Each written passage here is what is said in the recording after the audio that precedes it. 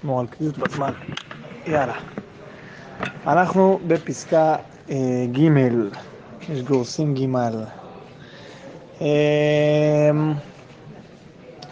הפסקה שאולי עוד חצי דקה לפני שנתחיל אותה, שלעניות דעתי חותמת את העיסוק בעקרונות של הפרק הזה, ומכאן ואילך אנחנו ניגע בזה גם היום בעזרת השם, פסקה ד' ואילך. אנחנו עוברים לעסוק בעיקר מצד החוויה. אם עד עכשיו דיברנו מאוד מאוד עקרוני על הסיבות המעכבות, על הגדרת ביטול תורה, כל אדם לפי מדרגתו. אנחנו היום נדבר על איך לא, בסוף, הצדדים החיוביים, העליונים, העלאת ביטול תורה, ומפסקה ד' ואילך, מיעוט המתיקות, הצער הפנימי, זה בעצם החוויה של האדם שמבטל תורה, וממילא מה הוא מרגיש, למה הוא מרגיש ככה. אנחנו ניגע במושגים שלא נגענו בהם, אני לדעתי, בחבור מאז ומעולם. אני לא חושב שספר אורות אנחנו מתעסקים במושגים האלה, כמו גיהנום או איסורי גיהנום.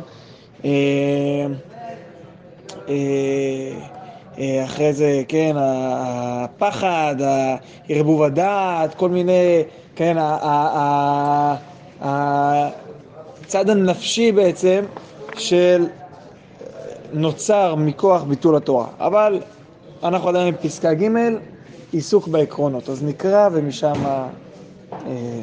נתגלגל. יש שהזמנים שמתבטלים מהתורה הם פועלים להאיר את העיניים, להכיר את תוכן קדושת התורה ועומק החיים שהיא משפיעה על לומדיה. פסקה קצרה, אנחנו אבל רגילים לומר שהרב קוק כמו תוספות, ככל שזה יותר קצר זה יותר מורכב. וגם אם לא מורכב להבנה, מורכב להפנמה ויישום. אני כבר בקריאה הדגשתי את זה ואני חושב שזה אמיתי. הפסקה הזו היא פסקה מאוד מבלבלת. למה? כי לא כתוב פה כשמתבטלים מהתורה. מה כתוב פה? יש שהזמנים שמתבטלים מהתורה. משמע שיש גם כאלה שלא. כלומר, יש זמנים שמתבטלים מהם מתורה וביטול תורה למהדרין. אנחנו בזין ג'. הרי אם היה כתוב פה כשמתבטלים מתורה, אז ישר היינו רוצים כולם ללוח מודעות. עושים, כמו שעשינו אז, רשימה של מי רוצה להתצרף. אנחנו מחפשים חבורה של רשעים. הרב קוק כותב שאי אפשר לעולם בלא רשעים. אנחנו מחפשים מתנדבים. אז נחפש מה, נכתוב שם מה זה. יוצאת הסעה לכנרת. זמן אלול בכנרת. בטן גב, בפנים, בחוץ. נשמע טוב. לא באיסור, חס ושלום. לא במחופים. זה חוף כשר, מהדרין. מה הבעיה? למה לא? אוקיי. לכן זה כל כך מורכב. כי יש הזמנים שמתבטלים מהתורה, הם פועלים להאיר את העיניים, להכיר את תוכן קדושת התורה ועומק החיים שהיא משפיעה על לומדיה, ויש זמנים שביטול תורה גורם לגיהנום, איסורי גיהנום, צרות נפשיות, גחלי רתמים, וואי. איך אני יכול להבחין בין כאלו לכאלו? קודם כל ננסה להבין במה ביטול תורה יכול להשפיע עלינו לטובה, וממילא מה הצעד הבא, איך אנחנו מזהים את זה. הרב קוק באורות הקודש, אני לא בטוח שאיפשהו זה מצוין, אבל זה על בסיס מדרש רבה בפרשת נשוא, כותב כך: לפעמים על ידי שטף המדע מרגישים לאות הבא מצד שאין מניחים רווח של התבוננות בין כל גילוי רוחני, לעכל יפה את ההופעה בתבונה שכלית מנתחת ובהתקבלות רצונית מידותית, ומטשטשים בזה את גבולי האורים. אומר הרב קוק, כדי להפנים משהו, לעכל אותו רוחנית, אני צריך לתת הפסקה. אני לא יכול לאכול, אני לא נותן זמן לגוף לעכל, הצד הבא זה להקיא, זה לדחות, אין לזה מקום. העיכול הוא גם פעולה. כן, למה האדם עייף אחרי שהוא אוכל? יש פעולות שהגוף עושה, פעולות משמעותיות לא פחות מהאכילה עצמה. ההפיכה של המזון לאנרגיה שאיתה אתה תפעל במהלך היום, זה חתיכת עבודה. אבל תכיר בזה שאתה צריך את ההפסקה הזאת. אתה צריך את העצירה הזו, לעכל, לאבד רוחנית. אתה כל הזמן בלמידה, כל הזמן בהוספת מדע, אתה לא מספיק רגע אחד לחשוב, להתבונן, לעצור, להפנים את הדברים, לעכל אותם, להצליח לתרגם אותם לחיים. בעצם מה זה העיכול? לקחת את המזון ולתרגם אותו לחיים, לתרגם אותו לאנרגיית חיים. ממילא העיכול הרוחני הוא עיכול שלוקח את התורה, את המדע, והופך אותו לאנרגיה שמשפיעה על החיים, לא פריט. בעצם אותם זמנים שמתבטלים מהם מתורה, הם לוקחים לנו את התורה הזו והם גורמים לה להיפגש עם החיים. אנחנו לא משאירים את התורה בתור איזשהם עניינים אידיאליים, רעיוניים, אלא אנחנו פתאום מזהים אותם בתוך החיים. ההפסקה הזאת, הביטול תורה הזה, הוא גרם לנו להצליח להתבונן. עכשיו, איך אנחנו יודעים שבאמת ביטול תורה הזה הצליח להשפיע, או איך אני יודע שהביטול תורה שאני הולך לעשות ישפיע? ככה היה נהוג לומר בישיבה. כתוב הרי, כל המשמח חתן וכלה זוכה בתורה שניתנה ב5 קולות. מה זה סדר ערב? מה? ועוד סדר ערב בזמן אלול. מה זה? איך אתה יכול לבטל דבר כזה? נורא והיום. זוכה לתורה שניתנה ב5 קולות. כלומר, יש את הלימוד תורה, ויש את הזכייה בתורה, את הקבלת תורה. זה בעצם מעמד הר סיני. זה בהימה, ביראה, ברטט ובזיעה. זה החיבור בין מעמד הר סיני לבין חופה. אתה בעצם עומד פה וזוכה להשראת השכינה בצד הפנימי שלה, לקיום התורה. הנה יש פה עוד בית שמקיים תורה, עוד שמחת חתן וכלה. זה גם קשור דווקא לשמחה שלהם, כי תורה ושמחה הם קשורים אחד לשני, אנחנו נראה זה מעט גם בפסקה הבאה. אבל נו, ואיך אפשר לבדוק האם שמחתי בחתונה או לא? האם זכיתי לשמח בחתונה או לא? אתה לא יכול לדעת אם שמחת בחתונה. הלכת, רקדת, פיזזת, קרקרת, אכלת דג סלמון וחזרת לך לישיבה. איך אני יודע אם שמחתי או לא? תלוי בסדר בוקר למחרת. אם סדר בוקר היה מספיק עוצמתי, כנראה באמת שמחתי. אם לא, אז לא. חשבון פשוט. אבל אפשר לומר בעצם. מה? אם אתה לא מתרגש לזה בוקר, מה שכנראה עבדת קשה גם בלילה. אבל הנה, זוכה בתורה, שניתן ב5 קולות.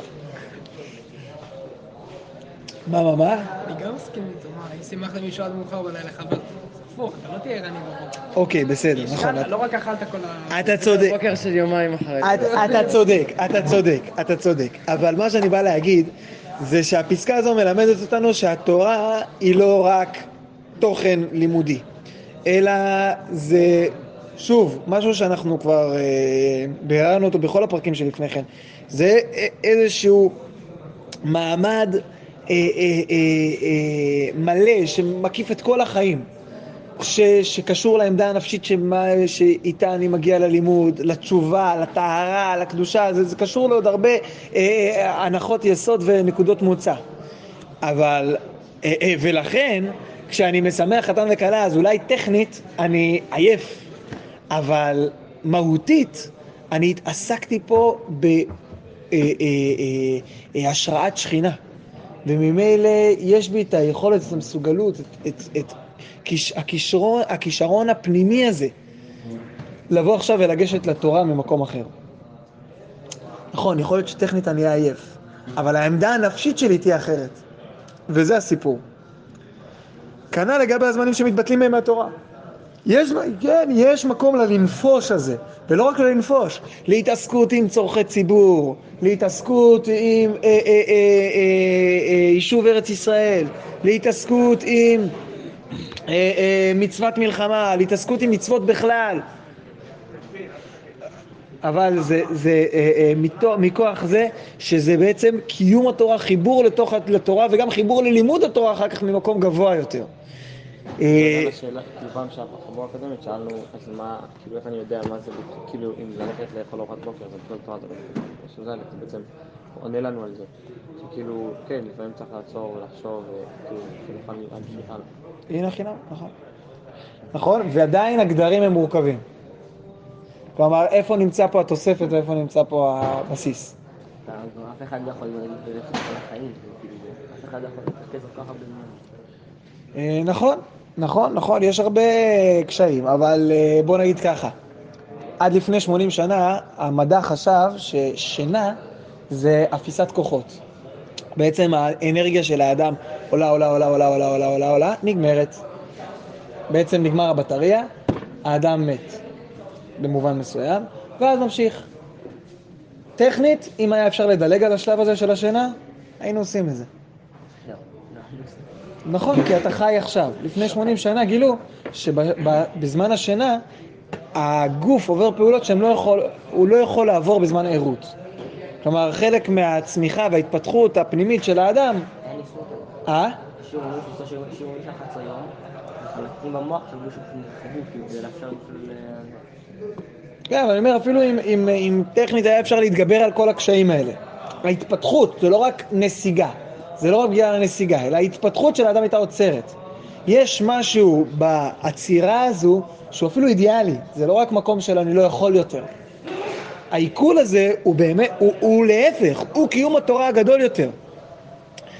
אז מכאן אפשר לקחת את פסקה ג' לתלות אותה, כן, מול הבוקסה שלי בבית מדרש. יש הזמנים שמתבטלים מהתורה, ואני צדיק שכמותי מהדר בכל, פסקה שאני פוגש, אני מהדר גדול כידוע, והנה פגשתי את הפסקה הזו, ואני מהדר גדול בביטול תורה. שלא סתם פסקה ב' תגיע לפני פסקה ג'. לא סתם פסקה ב', פסקה א', וכל הפרקים שקדמו. ולא סתם גם הפסקאות שהגיעו אחרי. כן, עדיף שתחכה רגע לפני שאתה מתבטל מהתורה, חכה רגע לפסקאות הבאות. דבר קצת על איסורי גיהנום, על הגיהנום, חכה רגע, אולי זה הסיבה שהרב קוק מזכיר פה מושגים שהוא לא נוהג להזכיר יותר מדי. בואו נדבר על זה רגע. מה אני בא לומר? שצריך פה זהירות מאוד מאוד גדולה, אוהבים להשתמש בפסקה הזאת, וזה נכון. באמת יש בי כן עת לעשות לשם הפרו תורתך, אבל הבירור האמיתי צריך להיות האם זה העת, האם מה שאני עושה זה להשם, והאם מי שצריך להפר את התורה זה דווקא אני. האם זו מצווה שאפשר לעשות על ידי אחרים? ודאי, אנחנו ראשונים. יש גדרים לביטול תורה לצרכים מסוימים, לצורכי ציבור וכו'. יש גדרים לזה. בוא נבדוק. הרמב"ם מביא בתשובות, הוא מביא 3 הגדרות, בין היתר הדברים המוכרים, שכן, שאי אפשר לעשות על ידי אחרים, ושכמובן אחרי זה חוץ להגדרות, יחזור ללימודו, כן, זה כבר כתוב ביד החזקה, שסיימת את המצווה, יחזור ללימודו. זה אחד המבחנים הגדולים.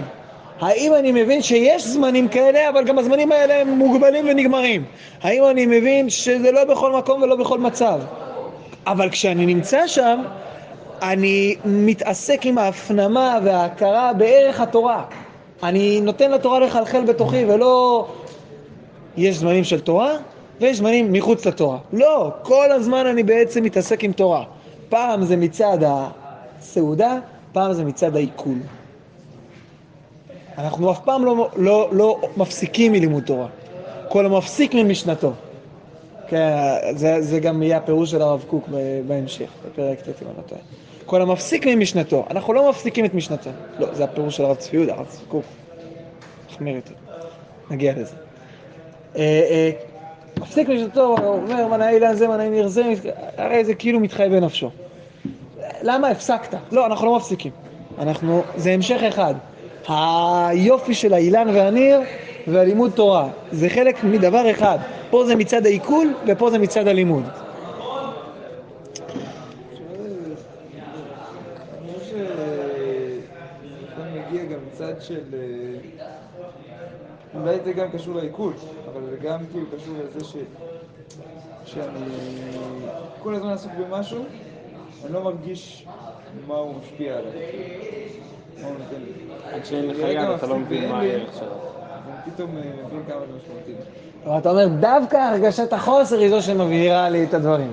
כלומר, אתה אומר לי, זה לא העיכול הרוחני, אלא זה דווקא הרגשת החוסר. יכול להיות שהרגשת החוסר הגיע גם מאיזשהו עיכול רוחני, אבל כאילו, כשאני שמה בפנים, אני לא מספיק להקל, אז אני לא... מה שאני רציתי להדגיש, זה שמה שזה פועל להאיר את העיניים, זה להכיר את תוכן קדושת התורה. כלומר, הרבה פעמים אני מתעסק עם הצד המדעי של התורה, ושוכח את קדושת התורה. אתה אומר, יכול להיות, הנה חינמי. אני חושב שכשאני מפסיק לרגע, אני פתאום מרגיש כמה זה משמעותי. כמה זה משמעותי, לא רק מצד המדע. קבל. טוב, אני חושב שבסדר, נכון, מצינו את הפסקה הזו, אפשר להתקדם? פסקה ד'.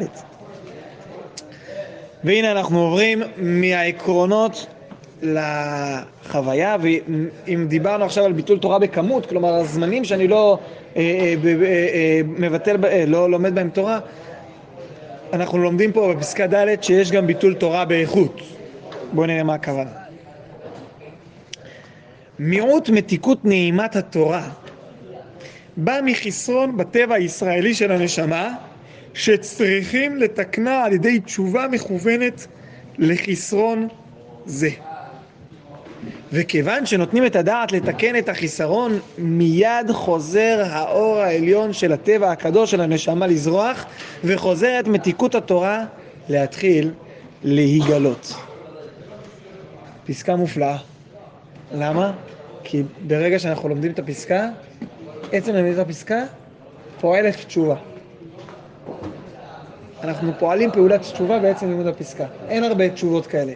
תשובה מחשבתית. בואו נראה מה אני מתכוון. מיעוט מתיקות נעימת התורה. מה, אתם לא הרגשתם מתיקות נעימת התורה לאחרונה? כל אחד מרגיש מתיקות. כל אחד שיש בו טבע ישראלי. לפעמים זה קשה. מינונים, זה מורכב יותר, נכון, זה קשה, אבל חלק מהגדרת מצוות לימוד תורה, אני אפילו אומר, החיבור לתורה, זה להרגיש את המתיקות שלה. איך אנחנו יודעים?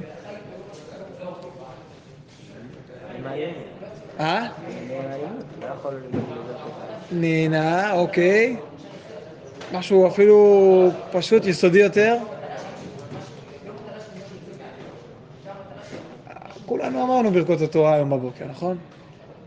והערבנה, אשכנזים אומרים? אתה יודע, אתה נצטט מול הטריה, אני יודע. והערבנה, אנחנו מתפללים על מתיקות לימוד תורה. אנחנו מבינים שזה חלק מהיסודות. אנחנו לא מתפללים, דרך אגב, לפחות לא בברכה רשמית, על ההבנות וההשכלות בתורה. אנחנו מדברים על מתיקות. והערבנה. אנחנו מדברים גם על דברי תורה, או לעסוק בדברי תורה. אנחנו מדברים על העסק, אבל אחד מהיסודות זה המתיקות. ברכת המצוות היחידה שיש פה גם בקשה. יש שם? בקשה. כן. אמרנו שזו שאלה איפה המצוות ואיפה השבח פה. על בקשה. הברכה עצמה, אבל כשמערכת, אני לא איך אתה מלמד אותם. מה, בערבנה? מה אנחנו מברכים? בתורה לעם ישראל. אני לומד תורה לעם ישראל. בסדר, אבל מאיפה אנחנו מתחילים את זה?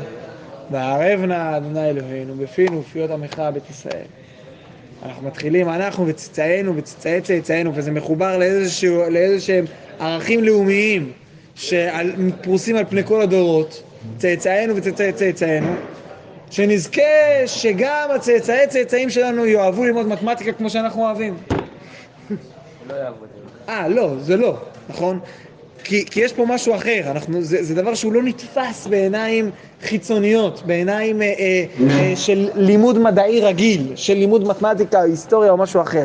כלומר, אתה בחיים לא תתפלל, לא בטוח שתתפלל שהבן שלך יהיה כמוך ויואב כמוך את אותו מקצוע, אבל בטח לא בניך יתעסקו ויואבו ויהיה להם טעם מתוק שהם לומדים את לא, זה לא כזה קריטי.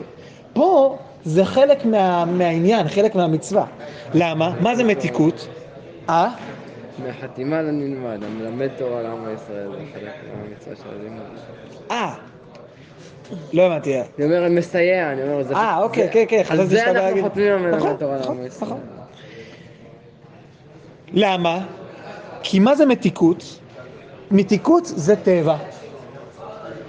פה הרב קוק אומר כך, מיעוט מתיקות נעימת התורה, כשאדם מרגיש פחות את המתיקות של לימוד התורה, את הנעימות, את הנועם, את השמחה בלימוד, את טוב השם שדרך הלימוד, בא מחסרון בטבע הישראלי של הנשמה. כנראה שאנחנו לא מספיק נותנים ביטוי ישראלי לנשמה שלנו. תכף ניגע במה הכוונה, כשנבין גם מה זה מתיקות. ואומר הרב קוק שצריך לתקנה על ידי תשובה מכוונת לחיסרון זה. אז בואו נבין מה החיסרון, ואז נבין מה אנחנו צריכים לעסוק בתשובה. הרב קוק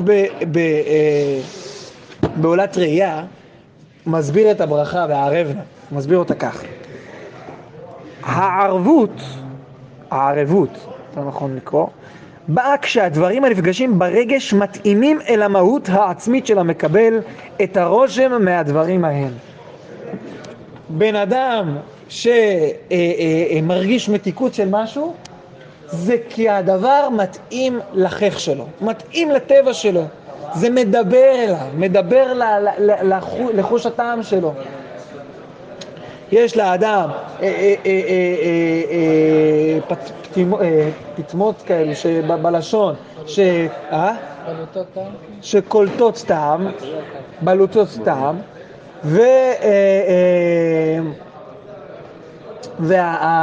והרגשת המתיקות היא כי משהו פה מתאים, הוא לא מהמם את הפה שלי, את הגוף שלי, את הטבע שלי, הוא מתאים לי, הוא משתלב איתי. אבל יש פה פרדוקס. מה הפרדוקס? זה אש אוכלה. את התורה אפשר לקלוט. התורה יכולה להיות מתאימה לי. אני בן אדם, אני קרוץ מחומר. איך יכול להיות שהתורה, שהיא אלוהית, אינסופית, מתאימה לאדם מוגבל, בעל יצרים, בעל תאוות, אדם קטן כמוני? לא הגיוני, לא יכול להיות. אומר הרב קוק, אתה צודק. אבל יש פה פלא, אני לא אקרא הכל מפאת קוצר הזמן, אבל יש פה פלא. מה הפלא? שהקדוש ברוך הוא התאים את התורה לא לך, אלא לעם ישראל. וכאומה אנחנו כן יכולים לקלוט את התורה. היא אלוהית, היא אינסופית, גם אנחנו עם אלוקים, ולכן אנחנו יכולים לקלוט את התורה. התורה מתאימה לישראל. כן, תורה, ישראל, קודש יריחו וכו' וכו'. התורה מתאימה לישראל. נגענו בזה מאוד בפרקים הראשונים. פרק א', תורה בכתב תורה שבעל פה. איך התורה שבעל פה זה ביטוי לכך שהתורה מתאימה לעם ישראל. אומר הרב קוק, כדי להרגיש, וזה בעצם בפסקה שלנו, כדי להרגיש את המתיקות, כדי שהתורה תהיה טבעית לי, אני צריך שהתורה שלי תהיה תורה שמכוונת לישראל, שתורה שלי תהיה חלק מהתקללות בעם ישראל. בעצם העמדה הנפשית שלי בלימוד תורה צריכה להיות כזו שהיא תורה כללית. שאני לא לומד תורה ומכוון במחילה לפופק שלי ותו לא, אני לא מצליח לעלות מעל לעצמי ולמחשבה על עצמי, אלא אני מתחבר דרך התורה הזו לכלל. אני מתחבר דרך התורה הזו לעם ישראל בכל מקום שהם. אנחנו אמרנו כמה פעמים, אני לא יודע, הרב סבט פה לא דרש, אני לא שמעתי שהוא דרש את זה. אבל מה קרה דווקא שויעמדו המים היורדים מלמעלה כמו נגד אחד, והעם עברו נגד יריחו, מה קרה דווקא שמה ציינו את זה מול הפנים שלנו כל הזמן, מול הלימוד שלנו כל הזמן. ממש יש מחלוקת בירושלמי. לא רק התחלה. יש מחלוקת בירושלמי, מתי קיבלו על עצמם ישראל דין ערבות. הרב גורן נוקט כדעה, אומר ככה למעשה, מביא לכך ראיות, שבמעבר הירדן. זה הזמן, זו נקודת הזמן, כך ציין לעצמך את זה מול הפנים, שיעמוד לך כל הזמן, זאת נקודת הזמן, עם ישראל עבר את הירדן, קיבל עליו דין ערבות, אתה יושב פה בבית מדרש, אתה ערב לכל עם ישראל בכל מקום שהם. ומבין התורה שאני לומד זו תורה כזו שמחוברת לטבע הישראלי שלי. וכשאני אתחבר לטבע הישראלי שלי, שאני אעשה תשובה על מה? על זה שהתורה שלי היא לא רק לעצמי, אני לא מכוון רק לעצמי, אלא אני מכוון לעם ישראל, אני מכוון לאומה שלמה.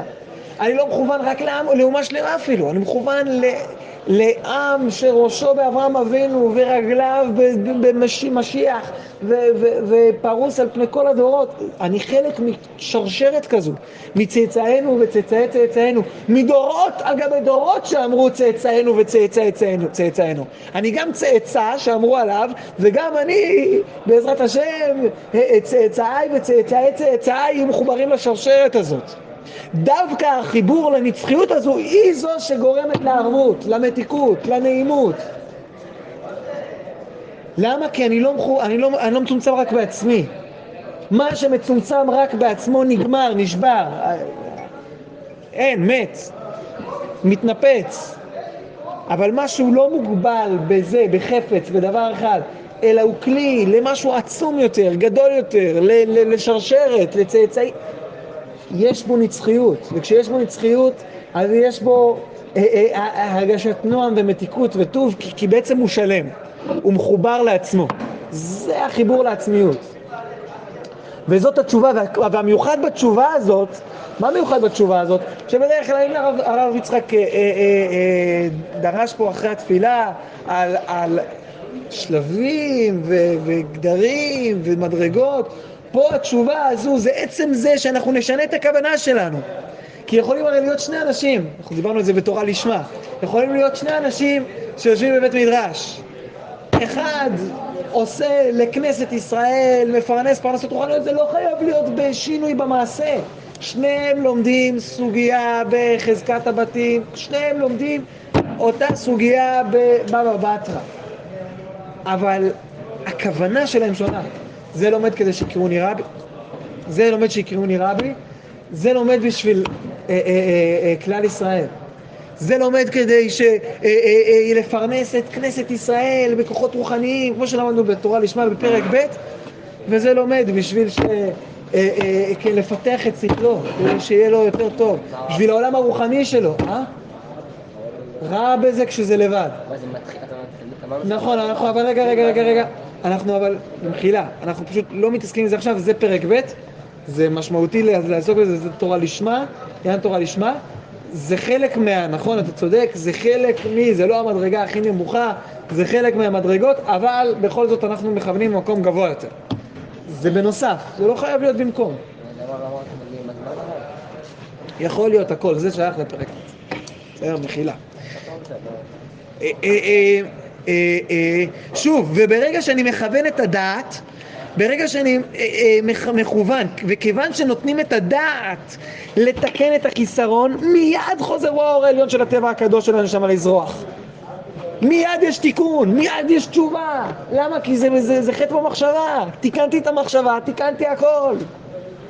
אני ברגע אחד כיוונתי לשם ייחוד קודשה בריחו שכינתה בשם כל ישראל. פתאום אני שיניתי סוויץ' קטן בראש לבשם כל ישראל במקום בשמי ובשם עצמי, לא משנה. אז כן, אז אני עשיתי על זה תשובה. איזה תשובה פשוטה, מה זה קלות של תשובה? וחוזרת מתיקות התורה להתחיל להיגלות. הרב חרל"פ כותב, מה זה תשובה?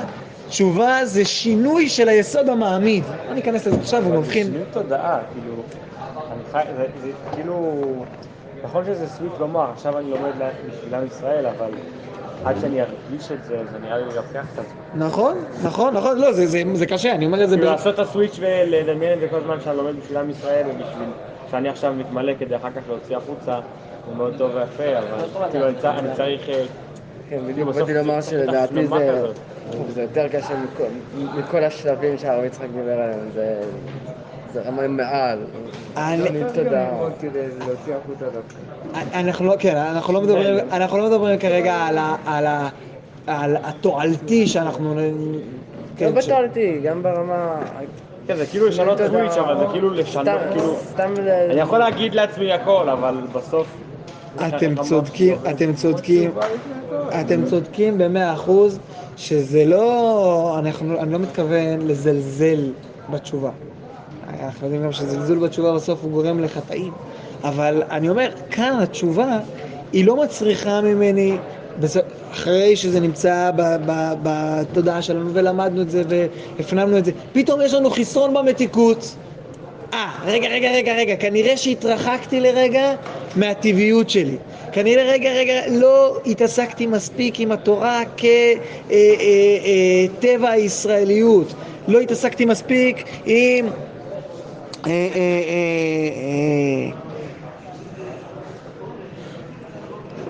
זה קצת מפה.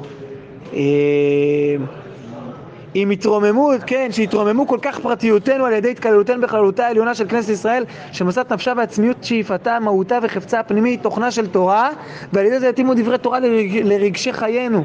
אני מבין שהחיסרון הזה ברגש הוא כנראה כי אני יודע שצריך לחבר לכנסת ישראל, אבל רגע, זה לא עמד לי מול העיניים. היה לי פה איזה נפילה. אתם צודקים שעד שקנינו את זה לקח לנו פרק ב', פרק א', פרק ב', לקח לנו, אנחנו, כן, בתורה לשמה אנחנו עבדנו קשה בשביל לקנות את המדרגה הזו של ללמוד תורה לשם כל ישראל. דווקא הרב פה, בפני רוצה להגיד, כיוון שעודים, אתה יודעת, לתקן את החסרון, מיד חוזר הרעיון. כן, אבל הם אומרים, ובצדק, שעל נתינת הדעת היא עדיין מורכבת. זאת אומרת, אפילו עדיין לא תיקנתי בפועל, נתתי את הדעת לתקן. כן, מתחילה את דעת. למה? כי שוב, התיקון פה, עצם התיקון, זה הכוונה. זה עצם זה שאני מחבר את זה, אפילו בצורה הכי פשוטה וגסה. התורה היא קשורה לכלל ישראל. כן, ויחן שם ישראל. ותורה ניתנה לכל עם ישראל ביחד. אם אתה שם את האצבע על המיד, אז אני שם את האצבע על להתחיל. שמה? לא, אבל זה דווקא אני חושב כאילו... שהיא מתחילה להתגלות. בסדר. חוזרת בתיקון תורה להתחיל להתגלות. אני מסכים, בסדר. מקבל את כל ההערות. כולם צדיקים, כולם נכונים, הכל נכון. שוב, זה מחבר גם מאוד של... כאילו שצריך ללמוד תורה מהענווה ומקום נמוך, כי אתה צריך להבין בעצם שזה לא עטף, כאילו משהו... תורה היא משהו הרבה יותר גדולה ממנו. נכון. הוא מחובר למשהו גדול יותר. וממילא זה גם מה שגורם את המתיקות, כי אני מבין שזה לא מוגבל בי. זה לא נגמר בי. לא הבנתי את הסוגיה, אין תקווה, אני לא קשור לעולם התורה בכלל, מה עשיתי? אחי, גם אם לא הבנת את הסוגיה, פעלת פה פעולה רוחנית על עם ישראל, התעסקת בדברי תורה, זה היה בעולת ראייה שם, לעסוק בדברי תורה. אתה התעסקת בדברי תורה. הרב יעקב אריאל כותב, בדרך דרש, אבל בהקדמה לבעולה של תורה, אז הוא כותב הספרדים לא אומרים לעסוק בדברי תורה. יש פה את כל הדרשות היפות על לעסוק, אבל אנחנו אומרים על דברי תורה. אז זה לא המטרה שלו, אבל הוא כותב, הנה גם לכם יהיה איזה... הרמב"ם אומר שכל מצווה שאנחנו אומרים על, זה כדי להוציא ידי חובה אחרים. ובברכת התורה הוא כותב ויגיד על דברי תורה. אנחנו מחוברים פה להוציא ידי חובה אחרים. אנחנו חלק מדין הערבות הזה, שבבסיסו אנחנו גם יכולים להוציא ידי חובה, אבל גם אנחנו לומדים לשם כל ישראל. חזק וברוך, שנזכה.